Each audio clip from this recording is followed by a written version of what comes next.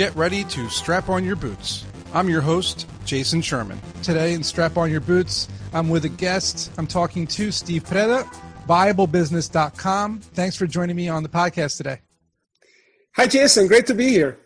Awesome. And I noticed you have Bible book behind you. Can you tell me a little bit about how you first came up with the concept for Bible business in the first place?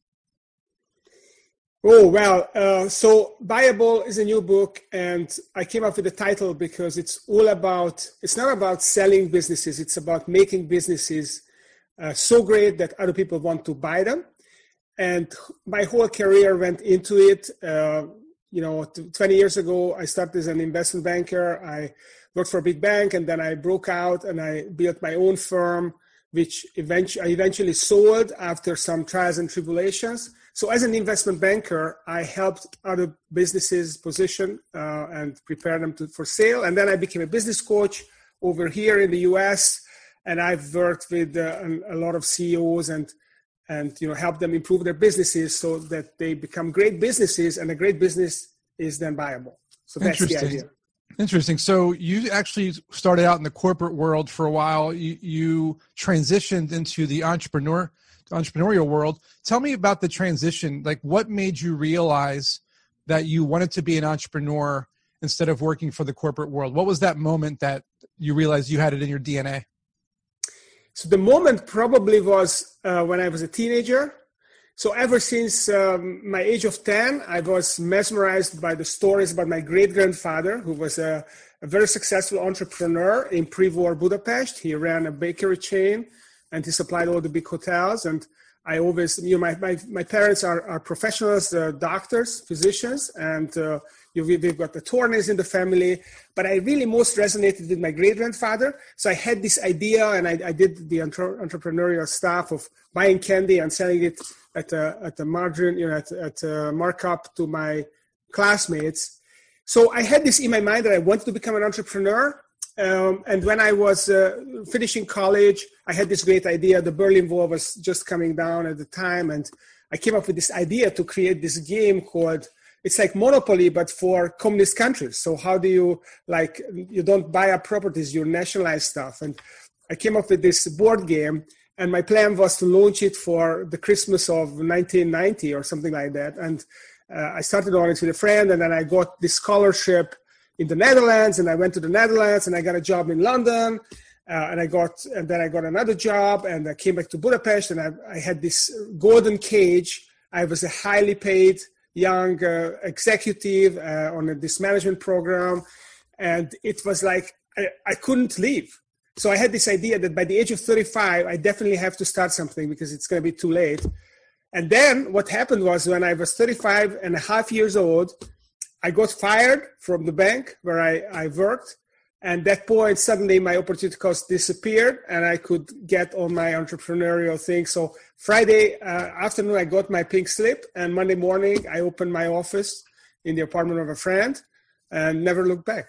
Getting fired from a job is always the best motivation to start a business. It's the same thing that happened to me going back to 2005. I worked in the IT industry for over a decade out of college, and I got fired from my last job as an IT supervisor. And I decided I'm never going to do that again. I'm never going to work for someone else. I'm never going to make them millions of dollars while I get a measly paycheck. And I never looked back. Same thing. Also, funny enough, all my family are entrepreneurs. I also sold something to my classmates when I was a kid from Europe. I would bring back bracelets and I would sell them to people. So I always find it really cool and funny when people tell me that they found out they were entrepreneurs by selling something to their classmates. It's not often, by the way. Not many people say that. It's usually they usually come up with an idea later in life, but I think it's cool to hear that you were a kid. And tell me some of the challenges that you faced. You told me that you were, first of all, by the way, you were really persistent, right? You kept pushing along. It sounds like you were trying all different types of things. You were bouncing around different countries.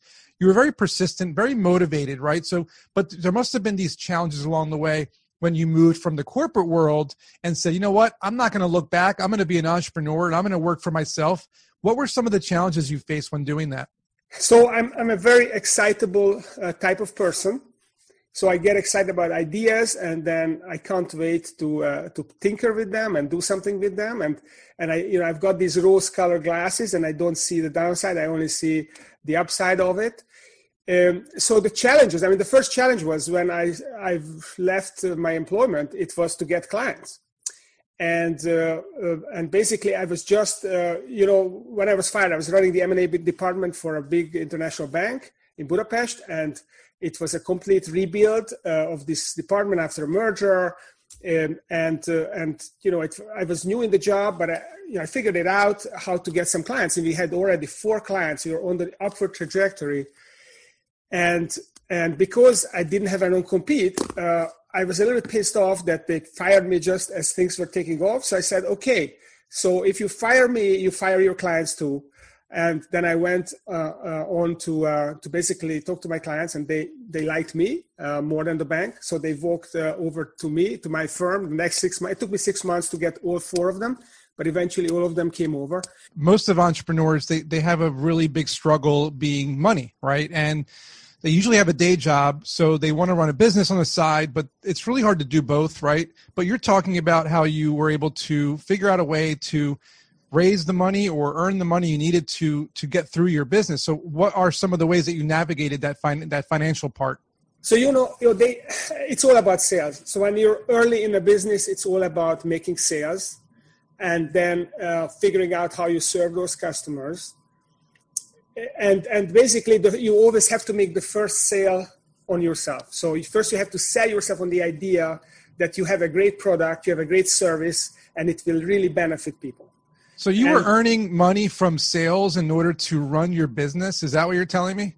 So you were basically making a sale, taking the money, and then putting it into the business to grow it. Each time you made a sale, you kept doing that over and over again? Yeah, absolutely. So I was an M&A and mergers and acquisition advisor. So what I did was I signed up clients who would pay me a retainer, and I would help them sell their company or raise capital for the company.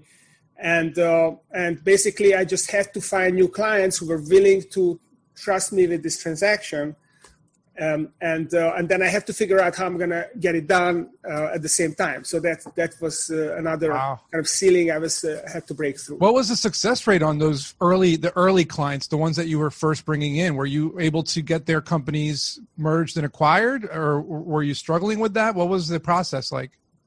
Actually, it was remarkably good. Oh, and I've never thought about that. But really, the first few, it was kind of a gun to the head situation. So I could not afford to not succeed. And probably I was fortunate as well with the right kind of clients. But it did work out. All of them worked out in one way or another. So I don't want to go into the details, but that's great. Well, what were some of the things that you did? I'm actually really curious about this. What were some of the things you did to make the businesses attractive to the people that were interested in buying them? Like the investors were coming in and you were showing them these businesses. Like what were some of the things you were doing to make them attractive? So the thing about selling businesses is that, and this is what clients often misunderstand. Yes, the past is important, but only to the degree to convince the buyer that it's a reliable, predictable business. But what's really important is the future. And what happens with a business owner when they want to sell their businesses, they are thinking about the boat, they are thinking about the vacations, they are thinking about, doing other stuff, there's philanthropy, whatever it is. They stop having a vision for the company. And that's the biggest problem, because the investor comes in and they want to buy the future. They want to buy a company which has a vision, which is self-managing, which they don't have to worry about, they don't have to get involved. It basically is an automatically run company. And most of the time, these owners, they don't have that because they are a big piece of the company and they are leaving. There's no vision. There's nothing. So as an investment banker, one of our biggest job was to figure out what this company is going to do without the owner. And we came up with the vision and we convinced the owner. You basically help them coach up the next level, to create some kind of a leadership team so that the buyer would come in and they would be able to believe that, okay, this is the team, and they had a plan, they had a vision, and that was the biggest thing. How do we reposition this company so it can work without the owner? How to make it viable. Right. So, okay, that makes sense. And I guess there was a moment when you had to figure out what the value of the company was, because, obviously most entrepreneurs, they always ask me, like, how do I come up with the value of my business? How do I come up with, for example, how much equity I'm going to be giving out, how much I'm going to be offering a percentage of my company for investors? And I always give them like a mathematical answer, really, and also a financial answer. What were some of the ways that you thought of to come up with the value of the business when introducing the company to investors? That's a big topic, but essentially the value of a business is the present value of the future earnings of the business. So whatever this business is going to make in perpetuity, discounted back to the present, is the value of the business. Well, what about the guys on Shark Tank that don't like that? The investors on Shark Tank, they usually say, oh, you're giving me a 5 times future earnings, but what about today? You're earning this much today. So investors actually go for that? Okay. So here is the thing. The future earnings are always riskier than the current ones, right? So it's easy to draw a hockey stick, but how do you make it credible? So if you have a team who have done this before several times, that they have grown companies dramatically in the same way, maybe you can believe that future. If you have a company that has been stagnating all these years and suddenly it's going to now perk up, that's not credible, right? Now, Shark Tank, they often invest in startup companies, and they don't have no history, and the owners don't have a history, so it's very hard for them to believe with any kind of certainty that it's going to happen. So they can afford, and these guys have nowhere to go. So they are in a position where they can say, okay, I take it with a pinch of salt, and this is how they get good deals, that those guys are strapped for money and they cannot prove that it's going to be successful, and they take whatever they can get. I agree with you 100%. And a lot of times they have their backs against the walls and they have to take the deal no matter what, because it's either that or what are they going to do? They're going to struggle. Exactly. And it sounds like you've had a ton of success in your career so far and as an entrepreneur as well. But there must have been a moment when, let's say you had a time machine and you can go back to when you made this one big mistake. What would that be, and how could you have avoided it? Well, I made many big mistakes. When you talk about success, Churchill said that success is stumbling from one failure to another without losing enthusiasm. So this is how I see it as well. Just surviving failures is already a success. So there are many. So just to mention a couple, right after I started my business, about 18 months in, we built quite a good practice of raising capital. The government had a program like the SBA here. They injected equity, 49% equity into struggling small, medium-sized companies. And we got really good. We kind of came in, set the business right when this program started, and we were the first off the block. And we kind of became a dominant player in advising these companies. And we were it was the State Development Bank, and we were bringing all these clients to them. And this bank was, this department that was in charge of this was run by a guy who was my age, and he was the head of the Venture Capital Association. And he was kind of jealous of our success. And he instructed his colleagues that they should stop doing any business with us. So essentially, we were almost 100% doing that work. And suddenly they pulled the plug, all our projects collapsed, and we couldn't continue. Oh my God. And we had to pivot overnight. And then we said, okay, so the next best thing, we are going to do trade M&A, which is selling companies. And we just went out and we signed up a couple of clients. And the first client we signed up was a distributor of stationery.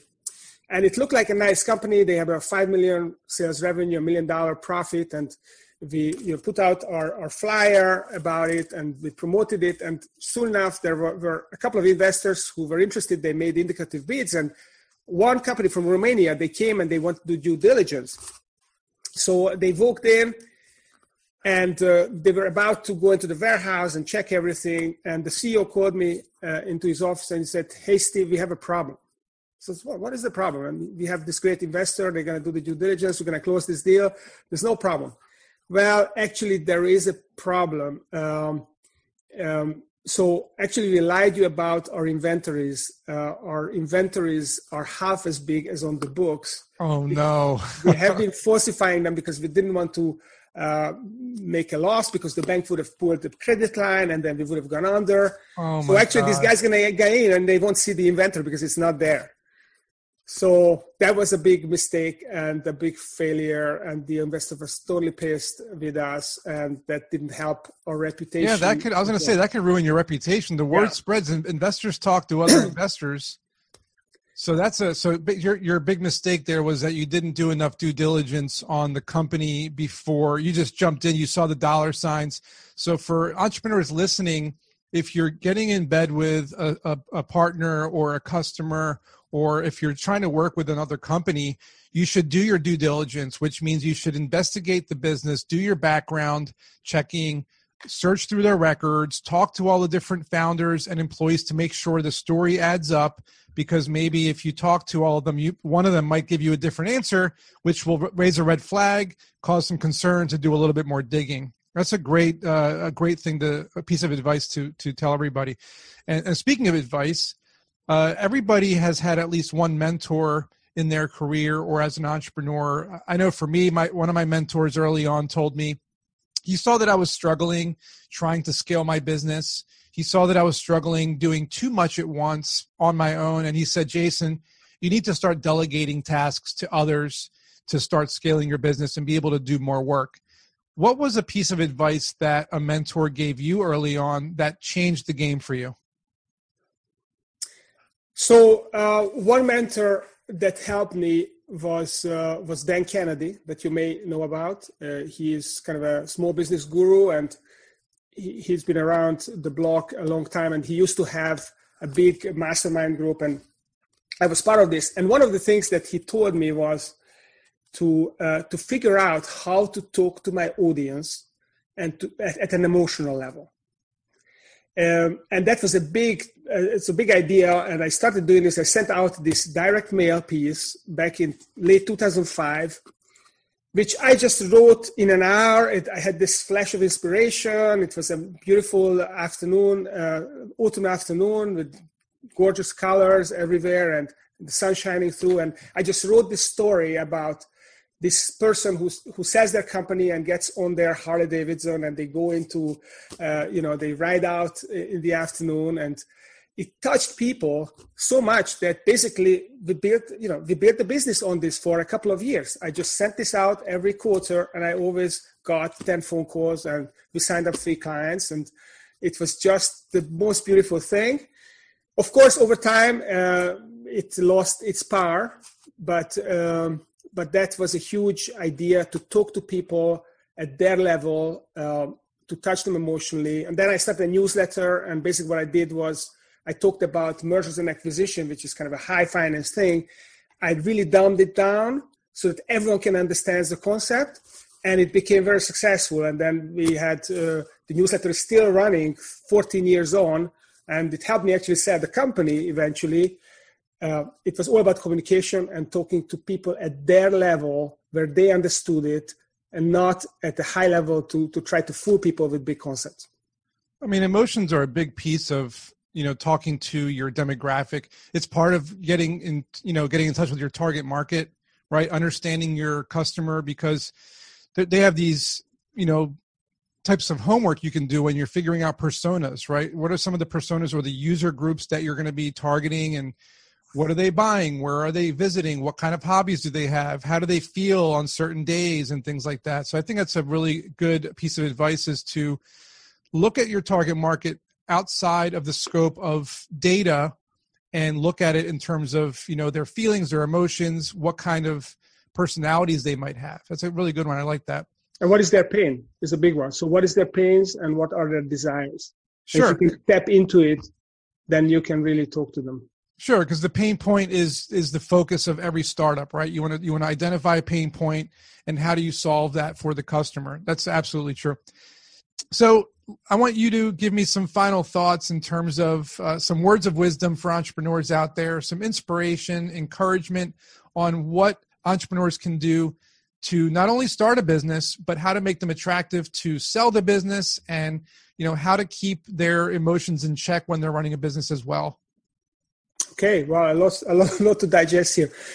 So, as you said, every entrepreneurs like snowflakes. They are all different, and there are a million ways for an entrepreneur to be successful. You just have to find out what makes you successful. How can you be successful? It has to be sustainable. It has to be something that is not painful for you. People talk about focus is being the big thing. I think that focus has its place. It's important, but you can't always focus. And I think there's a lot to be said for procrastination as well.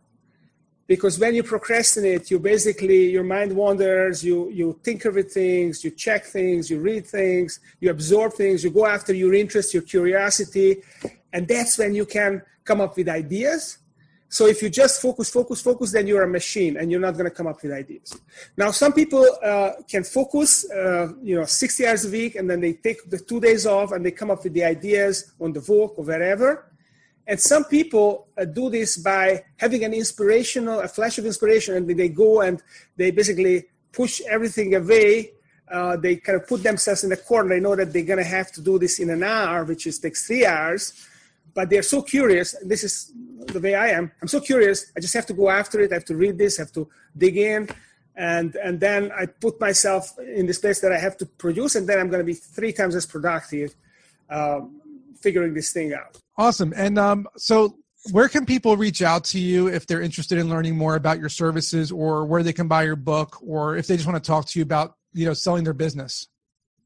Yeah. So the book is coming out. It's on pre-order already. The Kindle version is on Amazon, pre-order. The paperback is going to be there in a couple of days. By the time you hear this, it's already out there.